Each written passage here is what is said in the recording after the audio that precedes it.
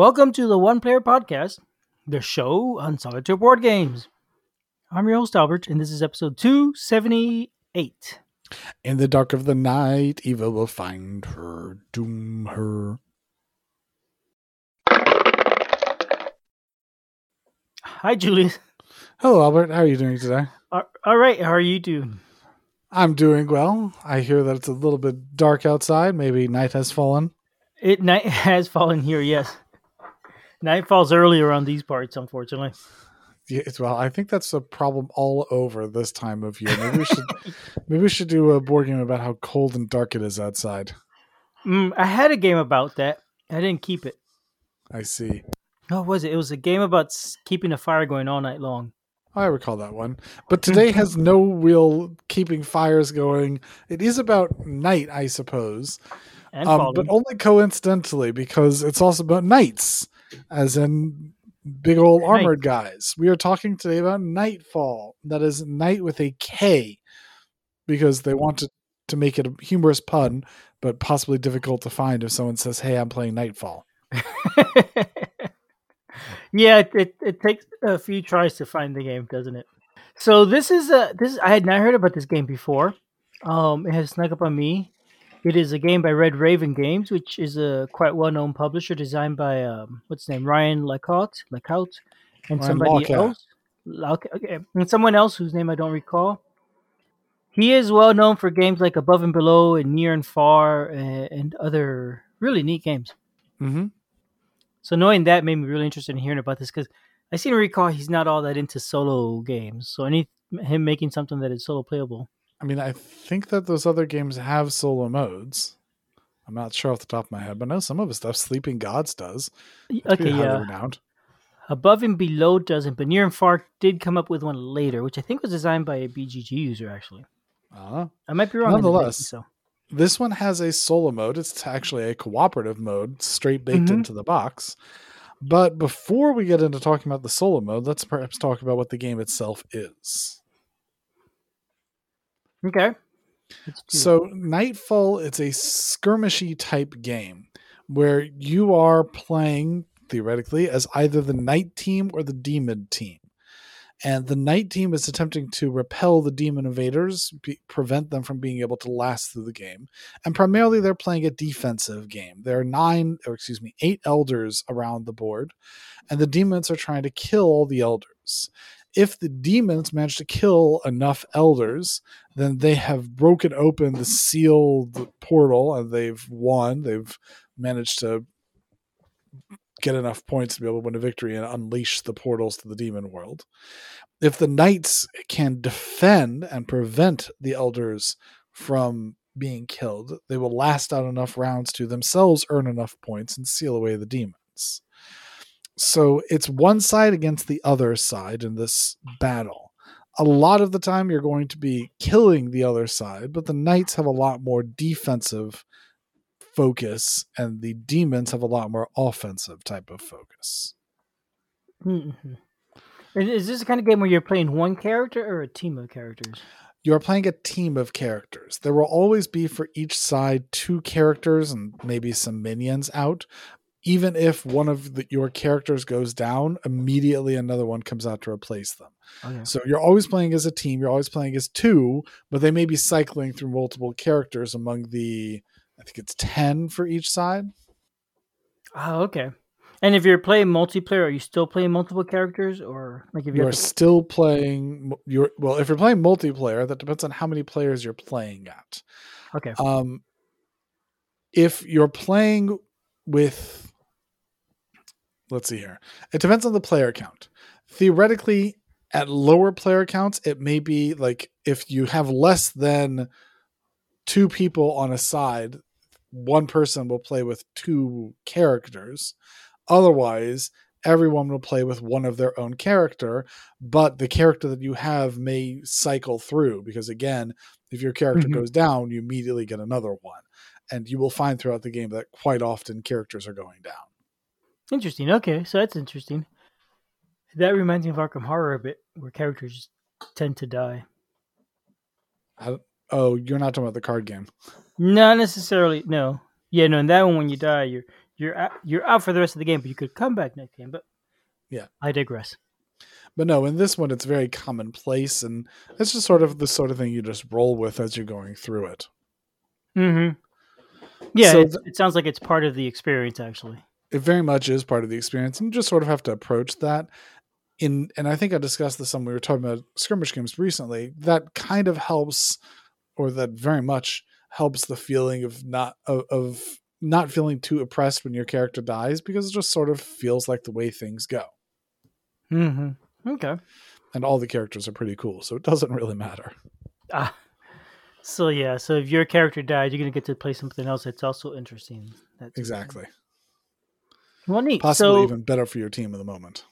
Oh, you could use it to your advantage even then. Interesting. Definitely sometimes. So you told me about the theme. Do you want to talk about the components next, or maybe the rules? Let me talk about the components. So, in terms of components, the game is made with standees. There's no minifigures for the different guys. There's standees. There's standees for the knights, and there's standees for the demons. There's standees for those elders I mentioned, which are sort of like the thing you're trying to defend or attack, depending on which side you're at. And then there's standees for the minions. So demons have 2 types of minions, knights have 3 types of minions. The demons mess around with minions a lot more. It's sort of a core to all of the demons' stuff is that they mess with minions. And for knights, really, it's less prevalent. Less of them deal with the minions. But they're there. So they're all their own standees. Commenting about the standees, the art is very good. I think that all of it is very expressive. It's well designed. My only concern is that there's really not a lot of differentiation between them. All of them are a character on a blue background, as opposed to somehow making for example, the demons could have been on a white background or darkish background, or they could have had purple on the bottom, or they could have had a red frame, or something to make them immediately distinguishable as being demons, as opposed to the knights, because all of them look just a little bit fantastic. There is a dude, like, for example, there's a knight who has fire wreathing his body, and there's a demon girl who has this red cloud wreathing her body. And so you might be confused, like, which is which? And then you can't even always say, well, the knights are the armor looking guys, because there's one knight who has not a whole lot of armor on. And I don't mean like her armor is cloth. She has a cloth garb on with a little bit of armor on the feet. And then there's a demon who is an ice knight, who's essentially an ice knight. He even has an ice shield and works very similar to how the knights do with being able to use shield points. So there's a lot of similarities between some certain things, and that can be confusing if you're not familiar with the characters about which is which.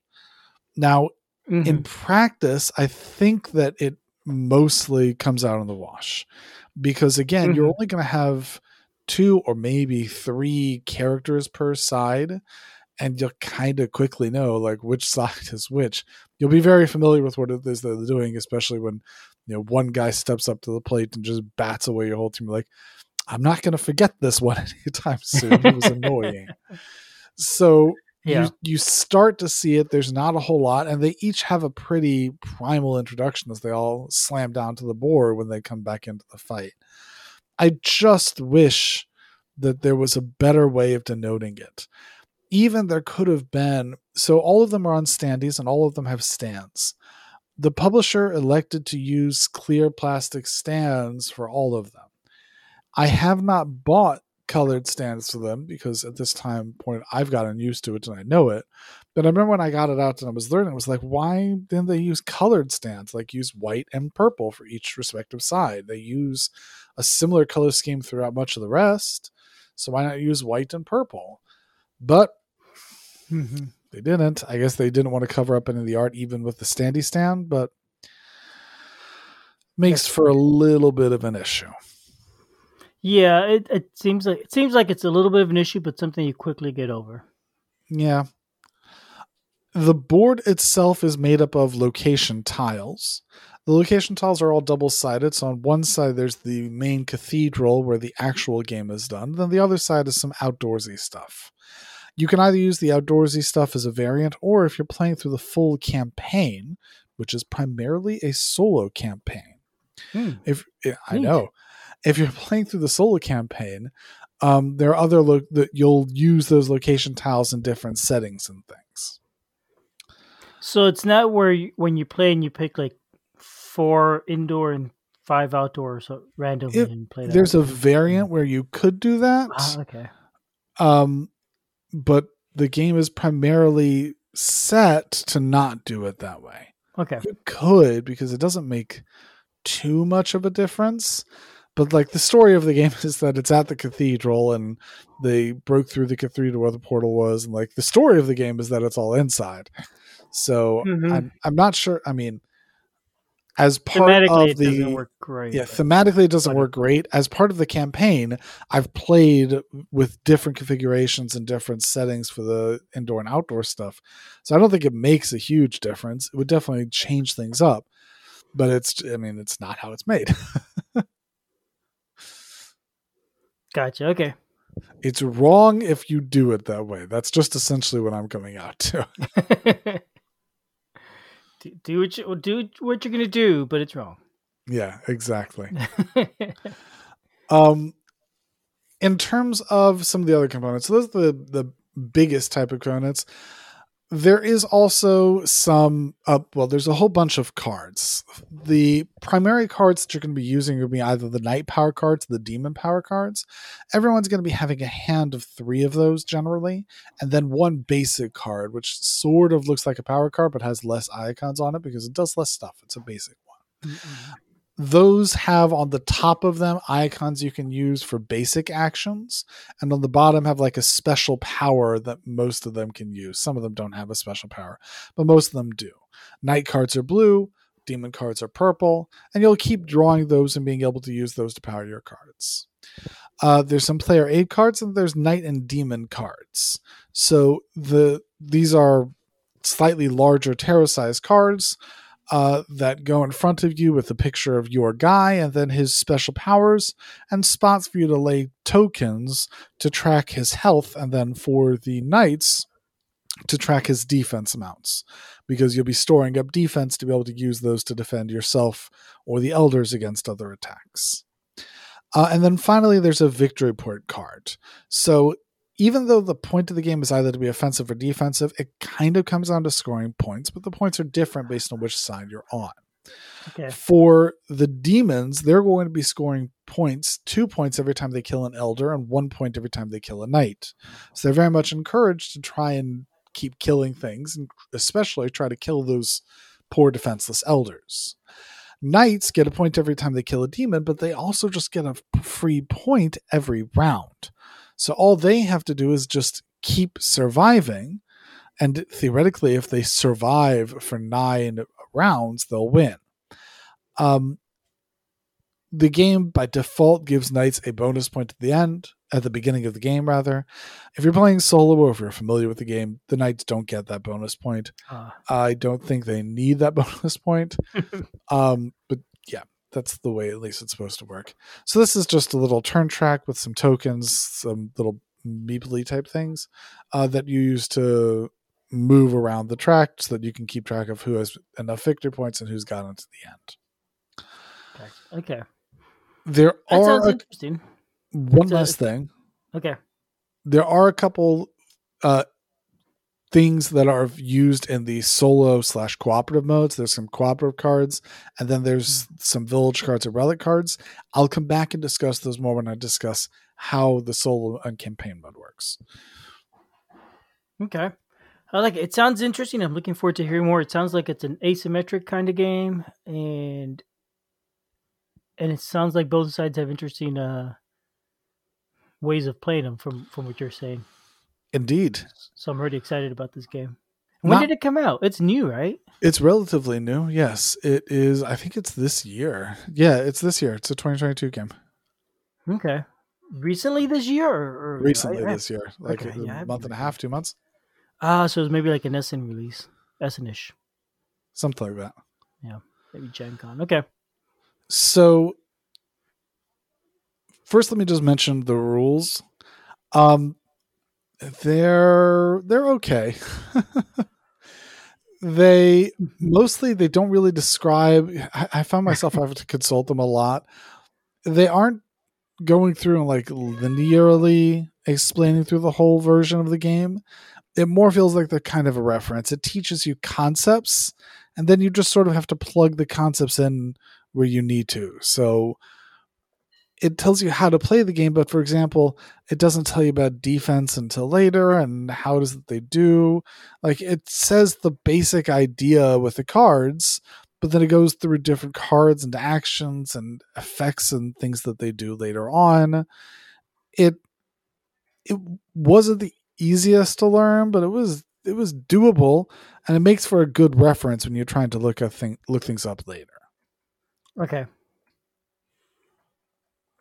Yeah, So it's a nice, clean looking rule book too. It looks like it's easy to follow once when you know what you're looking for. So then it looks like it's easy to find things in it. yes, Clear text, lots of space, lots of images on every page. It's good for yes, reference. Yeah. yeah. So that is that about the rules. Let me start talking about the gameplay since I can already hear Albert getting a little bit excited about this. Yeah. So it is an asymmetric game. It's lightly asymmetric as opposed to heavily asymmetric. So this isn't a root, for example. Okay. Yeah. Mostly it's going to work the same type of way. You're going to have those cards. And again, it's card management, action selection, multi-use card type thing, because the cards will have either their primary ability or their icon, their secondary ability. So you can either use it for its primary ability or use it for the icons. The icons can do different things. So, for example, you can use a sword to attack for melee, which means attack someone on the same spot as you. You can use an arrow to attack ranged. You can use a boot to move. You can use a heart to heal. Every character has a magic spell that they can cast, and that takes 2 magic icons. The knights can increase their defense value with the shield. The demons can use an imp icon to command an imp and make them take actions for you. So you could just use them for its icon, and those are pretty basic, but they're kind of core because they provide a level of consistency for the sort of actions you want to do. If you were just reliant on the primary effect of the cards, you wouldn't have a lot of consistency about the type of things that you're doing. You'd just be stuck with whatever card it is that you have. Mm-hmm. And then there's the primary ability on the card. So all of the cards have a full text that they have. I think they're all unique and they all do different things. Like they let you do a special attack or set up a fire wave or a poison cloud or all sorts of things. And Okay. in general, those are pretty powerful, but again, they're more limited on their applicability and effect because they do one thing. And if you don't want that right now, it's not nearly as useful. So, for example, if it's Mm-hmm. a card that gives you a really powerful heal spell and you don't need healing, well, the fact that it's really powerful doesn't really matter to you. Do One thing I'm seeing in is it doesn't seem to be a lot of ways to track health. Is do characters die very? You said they die easily. Do you just like Yes. get hit and die immediately, or? So each of the player cards has a health track on the bottom of them, and you'll have a little Okay. heart token that you'll use to track when you're taking damage. But each character only has 6 damage that they can take, and it's not uncommon to do 6 damage in a turn. You Oh. will usually play 3 cards around plus your basic action. And a basic action. So your basic action cards, they can't do a whole lot, but they can be used to do a magic spell. And often a magic spell does 2 damage. But between 3 cards, each card on average does 2 damage. If you're starting right next to another dude, you can He's just dead. unleash Yeah. on him, and yeah, he's dead. That's about how that works. So there's going to be a lot. I mentioned that they just die, and the answer is they just die, and you Okay. kind of have to be used to it. That is interesting. Yeah, you do not get attached to your characters at all in this game. Okay. So all of those cards, they all do interesting things. They all do all sorts of things, and tied together with the magic abilities, they all do all sorts of things. The locations will sometimes have different effects, and there's just a lot of things going around. Mostly, though, it's a lot of very tactical type of things. This is not one where you have any action you want access to. You could go around where if you're wanting to lay into them with, for example, if you're a spot away and you say, hey, I'm a spot away. If I got 6 arrows, I'd just unleash 6 arrows on him and kill him. But you drew no arrows. At that point in time, well, can you move in? Are you going to be taking disengagement attacks? Like if you're in a spot with an enemy and you move away from the enemy, they get a free attack on you, so you take a free damage. So can you take that? Do you want to move away from them? Is that the sort of thing you want to deal with? Is it important to go kill them? If you don't, what's going to be their crackback? There's a whole lot of different things to consider. And as I just mentioned, if you're standing next to a dude, they may just unload on you. So if you're coming up in on them and you're standing next to them because you tried to kill them, but you didn't quite get them, you got them down to like 1 health, well, their counterattack may just kill you. Mm-hmm. So there's a little bit of push and pull on that. So you have sort of these big swings. It feels like many of the turns have big actions that you can take, but it's followed by a big action in return. And a lot of that feels nice while you're playing through it to be able to take those big actions. Everything feels like it's dramatic and effective, I believe is generally what you get, is a good explanation for that sort of thing. Gotcha. Okay. That's interesting. So it sounds like, and so if you're playing the knights, you could like go in and hit him and back up and hit him back up and kind of keep doing that, just trying to survive. But then that only works so much. Knights? Yeah, but then the demons could just go for the elders, I guess. So that strategy doesn't necessarily work, right? So the knights are wanting to use their shields. The elders primarily have their minions that they're going to be calling on, and they'll command minions. And when you have a minion, essentially it's like extra actions. It takes an action. Mm-hmm. Generally, it's an action to summon a minion, but the minion gets a free action every round. So if you summon a minion and it lives for more than a round, then you picked up an extra action. Yep. So either that means minions are good because you get free actions, or the other team's minions are bad because they're getting free actions. Mm-hmm. So especially with the demons, that's a big part of their play. With the knights, a big part of their play is all about defense.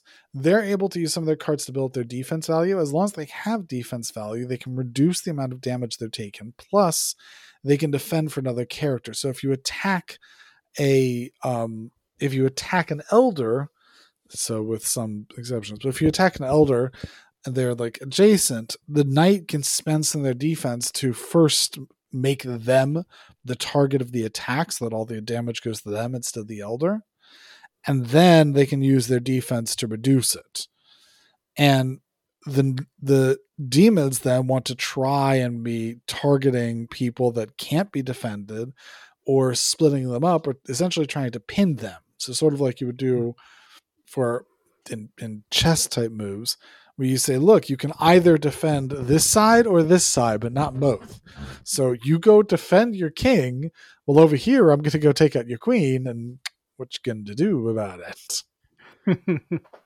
Yeah, this sounds like a fun game. I believe it is a very fun game. Mm-hmm. I think that part of the only concern I have is maybe for some of the squishiness of some of the cards. So here's an example. The Wind Knight is one. I think it's the Wind Knight. Look at which one it is, but I think it's the Wind Knight. But for example, she has the ability to defend any ranged attack from anywhere and can just hop in and start defending it no matter where it is because they're very fast. So if it's not a melee attack, they're able to do that. So that makes a lot of sense if you're using one of your icons, but if you're using a magic spell, which says, hey, deal damage to another guy, is that melee or is that ranged? And the rules don't say with complete clarity, and it's not clear. And also sometimes it's not perfectly clear. So what happens if you have one that says attack people on both your spot and an adjacent spot, melee or ranged? And some of that becomes not clear. So that's just an example of where there's a little bit of squishiness with the rules. You can start, and I think they've tried to address some of that in the FAQ, in the frequently asked questions file on it, and they were trying to add more. But it just makes for a little bit of learning for the game or perhaps adjustability to try and make things make sense when you're trying to interpret the rules. Gotcha. Okay. That's interesting. It's a little disappointing. I don't like FAQs. I hate referencing FAQs. A lot of times I just don't bother looking for them. Yeah, unless I'm really confused. I think if you just rule that what makes sense, it's fine. Yeah, okay. But it's not completely. It's a 1v1 theoretically. That's how I'm playing a lot of it when I'm playing with my son. It's a 1v1 game, and when you're having a 1v1 game, you kind of want to be like, hey, I'm winning not because my interpretation was favorable to me, like I'm winning because that's what the designer intent was, or something like that. So because it's a 1v1 and not a solo game, that's what I do. But I will tell you, I didn't start looking things up until I started playing. When I was just playing all the solo stuff, I just was like, well, I guess that's how that works. And I just did that. And that was perfectly fine for me. Yeah. Once you're playing against somebody else, it kind of does make a little more difference, doesn't it? So you kind of told us about the standard game, which is 2 to 6 players. Correct. There's 2 modes that support solitaire. There cooperative and campaign. So let's hear about those. So when you're playing cooperative, you no longer have the ability to play as demons. You only play as the knights, which I think is probably better because the knights have a more interesting gameplay curve to them. With the demons, it's very much all about go kill things fast. But the knights have a lot more, I feel, strategic gameplay to them because they're trying not necessarily kill things. They have to defend. They have to make sure that they're covering their bases, and they can plot and plan and make sure that everything is protected. So I felt like between the two sides, for me, the knights was more interesting.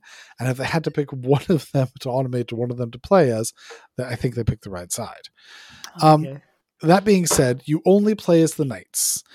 And the demons are going to be controlled by a deck of cooperative cards. And what will happen is that every time it's another player, you'll deal 2 cooperative cards and flip one over to be essentially a less powerful action and leave one side regular to be a more powerful action. And then they'll do both of those things. Those actions kind of feel like a player was hamstringing themselves and being able to only play 3 powerful main actions from the regular cards, because they're powerful things. They can just entirely wipe out a character if it connects. But on the other hand, sometimes it just doesn't connect. And it feels kind of a little funny, like the demon did a shadow cloud over on the other side of the board. Well, I was like, you missed. Yeah, so they compensated lack of intelligence for just extra power. A little bit of extra power for lack of intelligence, yeah. Not too much, but yes. And you can push some of that by adding a little bit of extra bonuses to them, by giving them extra victory points and reducing the strength of the elders, things like that. So if it gets a little bit too easy, there are variants that you can do to make it a little bit more difficult.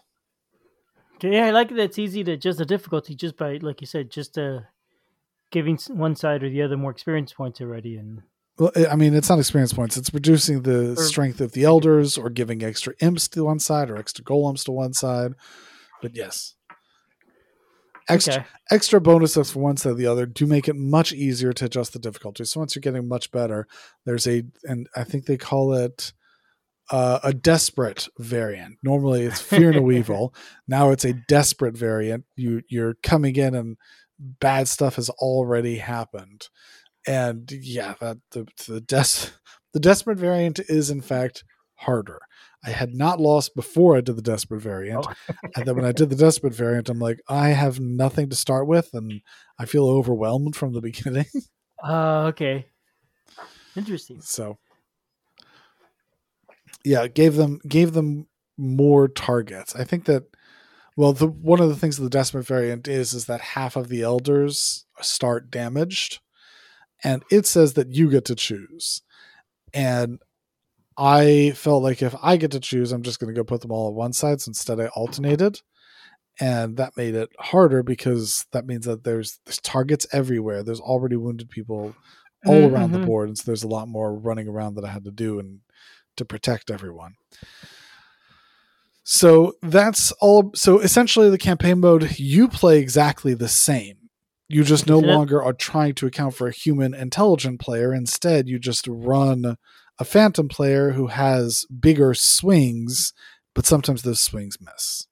Okay, but now you said the campaign mode, so this is no longer the cooperative mode. So no, that is the cooperative mode. With the campaign mode, it's essentially it is the cooperative mode with a couple extra twists. So with the campaign mode, the game comes with a whole map and a campaign sheet. And what you'll do is you'll start on the map and you'll trace your way along the map and pick a location on the map to go to. And you'll pull open the book and you'll read out in the map what that thing does. And it may be an encounter where you get to make a choice, like rescue a person, or there's a dark, scary cave ahead. Do you want to walk into the dark, scary cave, or do you want to go somewhere else? Type of questions. And being that we're heroic knights trying to save everyone, if there's danger, of course, we're going to run blindly into it. Yeah, right in. Exactly. So some of the choices were of similar type of nature. Some of them were, I mean, I didn't really feel too strained for any of the choices. Some of the times it was just, hey, I want to see what this does. But some of them have fights, and those fights will work with, essentially it's like a variant on the main fight. Then in the main fight, you are always fighting with a 3x3 grid, and you always have all of the bad guys and they're trying to score points. With this one, instead, you're just trying to kill the demons. There's a lot less defending. There are elders in these areas that you want to try and rescue, because the idea is that there's elders now, instead of all the elders being only at the main cathedral, there are elders spread around the whole village. And so your goal is to go rescue all the elders and villagers. And so for every elder you rescue, you're getting more points. So you're trying to rescue the elders, not because that's how you win, just because you're trying to get more points to get a cool score at the end of it. Gotcha. And so with this one, the way you win is not by lasting and defending. You must kill to win. There's going to be 2 or 3 or 4 demons that'll come out, 2 at a time only ever, but sometimes they'll have like reinforcements. But the whole goal in these mini battles is kill the bad guys, send them back to the demon pit they came from. And you'll have, if one of your knights dies during this one, although you get a new knight, that knight is fallen, and you only have 9 of those knights. Okay. So you have health across all of them, but some of them can die.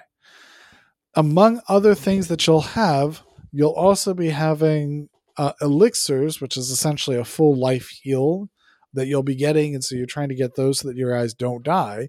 But if your guys die, then they die. And that is a way to lose the campaign, is if all of your guys die. At the final battle, it's not just enough. You don't just sit there and win. it's not a matter of letting time pass. You don't have to be completely defensive. In this one, you have to defeat them. There's going to be 7 demons. You have to defeat 6 of them. And in order to and they win again still if they're killing all of your elders. So you have to be defensive to prevent them from getting to their goal, but your goal is not just being defensive. You have to balance between defense and offense to be able to do well. Mm-hmm. Hopefully you picked up enough power-ups along the way. You've mentioned power-ups, but that is absolutely true. Along the way, you will get relics and you will rescue villagers, which will give you power-ups that you get to use along the way and in the final battle. So yes, I hope you get enough power-ups. Does the campaign feel replayable? Like, do you visit all the places in the map each time, or like you said, there's prompts, but there are prompts. There are prompts. There's 28 locations that you get to visit, and it takes 1 time to visit one, and you get 18 time to use. Now, theoretically, you can use that 18 time to walk faster. I question why you would. Final fight. Yeah, I question why you would want to do that, because like time is, you're using time to get something interesting. So theoretically, you want to have 17 encounters along the way to the 18th and final one on set 28. But that means that a max 10 places you won't be able to see in a single game. Theoretically, if you want to see all of them, you can play through twice and be able to see all of them between the two. My issue was that the campaign felt it's much longer than the regular co-op game, because it's essentially the regular co-op plus like 10 mini battles before it. So it felt really long. Yeah, it sounds like something you do over a couple of days or something. Yes. And now I made the mistake for the first time of just sitting down and doing the whole thing. Mm-hmm. So yeah, like me with a choose your own adventure game. Yes, that kind of like that. It's essentially takes on Mage Knight-ish levels of length. It was a 4-hour process to play through it. So yes, it's really long. It took me Mage Knight length of time. And the first time I got it, I was very excited to play through the whole campaign. And so I just sat and went through the whole campaign. I don't recommend doing that. Okay. Unlike Mage Knight, it can start to feel pretty samey playing through those battles. Just don't. There's a reason why it's got pen and paper. If you're not doing on a Shabbos, just use the pen and paper and write the stuff down, and don't play a 4-hour session. Mm-hmm. Or don't play on Shabbos, yeah. Didn't Mage Knight get kind of samey too, though? It's been a while. Okay.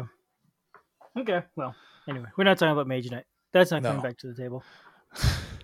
Probably not. It's never been to my table, really.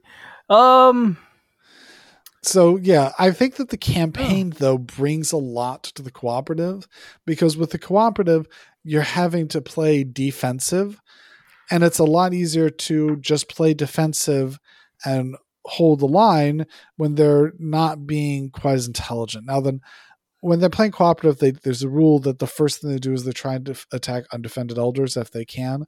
So they're trying to attack, opportune shots, just like a regular player would. But that is an obvious thing to do, and they still won't manage it all the time. Whereas it's definitely not got the level of concern that you do with a regular player about being able to highlight and watch out for the correct pot shots that they'll make. With that one, they're just dumber. That's really what it comes down to, is they're just dumber. But when you're playing the campaign mode, by adding the extra lever of get more points if you can do well with how many elders you get, so you gotta rush fast and you have to explore well, and then you have to kill things in addition to not just holding back and staying defensive. It can't always be about, hey, I'm going to spend all my time just being defensive and getting a high defense value and just making sure I can last through whatever they hit me with. You have to actually go and kill them. You have to spend some of your time with a second campaign goal. I felt like that really helped add an extra lever that makes the solo game much more enjoyable to play. Okay, interesting. Now So that this could be is because I played the campaign first before I played the co-op level without it, and it just felt like it was missing something for me. okay. So you think the campaign game is something you'll play more than a couple times? You'll see all the things. Yes, have. Yeah. Oh, okay. Well, there we go. Are the subsequent games you just played you played it over a couple sessions then? Oh yes, yes we did. Do the mini fights feel satisfying? Also, like how do you do that? Do you say, "Well, I'm going to play one mini fight today," or do you just say, "I'm going to play 5," or how does that work? I mean, I sat down and played for an hour, and however long it took. I have a game table, so I just paused. Okay. Literally in the middle of a battle at one point. Oh, that's harder. It's harder to come back from. But okay, so you could just play mini campaign and a half or two of that, whatever it ends up being, and then move on. And a mini battle, yeah, you could. It depends on how much there are. Some of the mini battles are larger than others, both in terms of space and the amount of people you have to kill. Like some of them have only 2. I think maybe none of them take just 1, but some have only 2. Some have 4. So it really depends on which one it is that you're fighting. Some of them have 4. Like I think the smallest they get is 5 tiles out, and some of them have 7 or 8, or maybe even 9. Okay, I'm not sure that I've seen all of them. Okay. Because I just try and wander around some. Yeah, and I know some of them only fully open up. Spoilers. Some of them only fully open up if you do things in a certain orders. Like you have to go here and then come back here and then go there to get to a fight. Sometimes. So that gives you more replayability there too. Yeah. Yeah, and I have not pathed all the things that you can do. Okay. That does sound neat. I like how they did that to unlock more content that way. Yeah. I mean, I think it would have been nicer to have it be like the map is a little clunky, especially because you walk somewhere and you do it and there's numbers all over the place and there's all sorts of different things you can get. Mm-hmm. So it's, I mean, I don't really need to choose so much if I want to move this way or that. I kind of would have preferred just shuffle up a deck of battles and encounters and just draw from those, or even something like Slay the Spire, for example, where it's just a map of encounter, battle, and then you just move around like that. And okay, I would have preferred something like that instead of a big open map, because most of the time I'm like, oh, it's an encounter. I meet a dude. Hi, dude. Okay, I'm done talking to you. Did I get a battle? No. Did I get a battle? No. Because the battle is the fun part. Like, I want to play the game. I don't want to read about where there's a dude here who says he's drunk and he needs to go find his other drunk friend because his other drunk friend is like too stupid to realize people are dying and screaming and murdering everywhere. No, he's just over there on the boat being like, I'm on a boat and I'm drunk. I'm like, dude, you're not the game. Let me play the game. Yeah. And I'm surprised it doesn't just have like here random mini skirmishes you could play whenever you want. Just set this up. I mean, you just play the game if you want to do a random mini skirmish. You just play the game.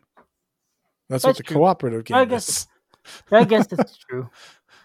The random mini skirmishes are mini. They're easier. I feel like if I set up a random mini skirmish for someone, they would probably be less satisfied because it's easier, shorter, faster, quicker.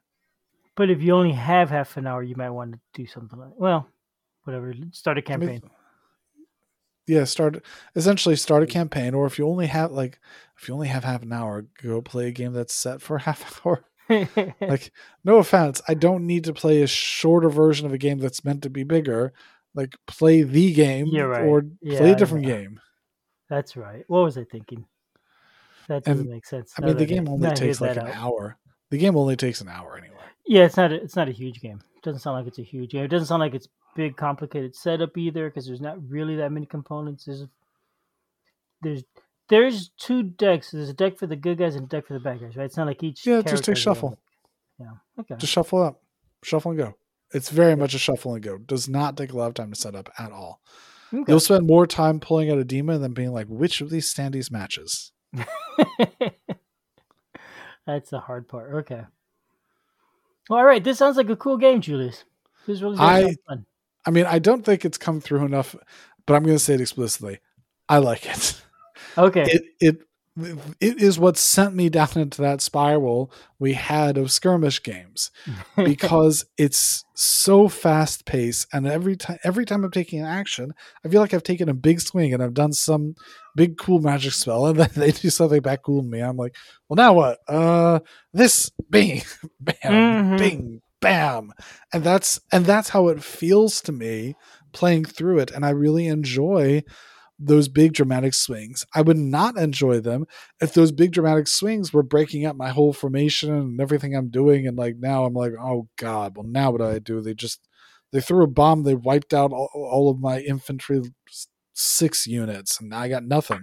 But it's never true that they can blow up all of my guys. And then what I'll mean to do is I'll be like, bam, here's my next big cool dude. And he's going to come over here. And he's going to flame sword all of your dudes. And I never feel like my momentum is too stopped by what it is they're doing. I continue to have my own momentum and keep flowing through, and all my momentum is cool, and all of their momentum is cool, and all of it's cool. That does sound fun. That sounds like a lot of fun. I'm surprised I had not really heard of this game before you mentioned it to me a few weeks ago. Well, I'm glad to be able to tell it to you and recommend it for you, Albert. All right. I think you should play it. Maybe I will. I think they have a demo available on Tabletop Simulator too. I don't think I have that. I may have that. Okay. I'll have to check that out then. Yep. Well, all right, Julius, and thank you. I don't have any clever things to say on the way out, so, good night. Well, I think night has fallen on our discussion now, Albert. There we go. All right. Bye, everyone. Until next time. Have a good night, Albert, and you should just let me do the cute, clever things at the end. Yes. I agree.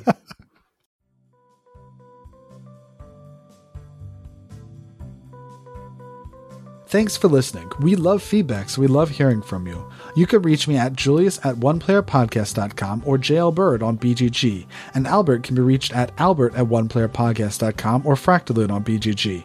Our website is oneplayerpodcast.com with the number 1, and we're also on Twitter at oneplayerpodcast.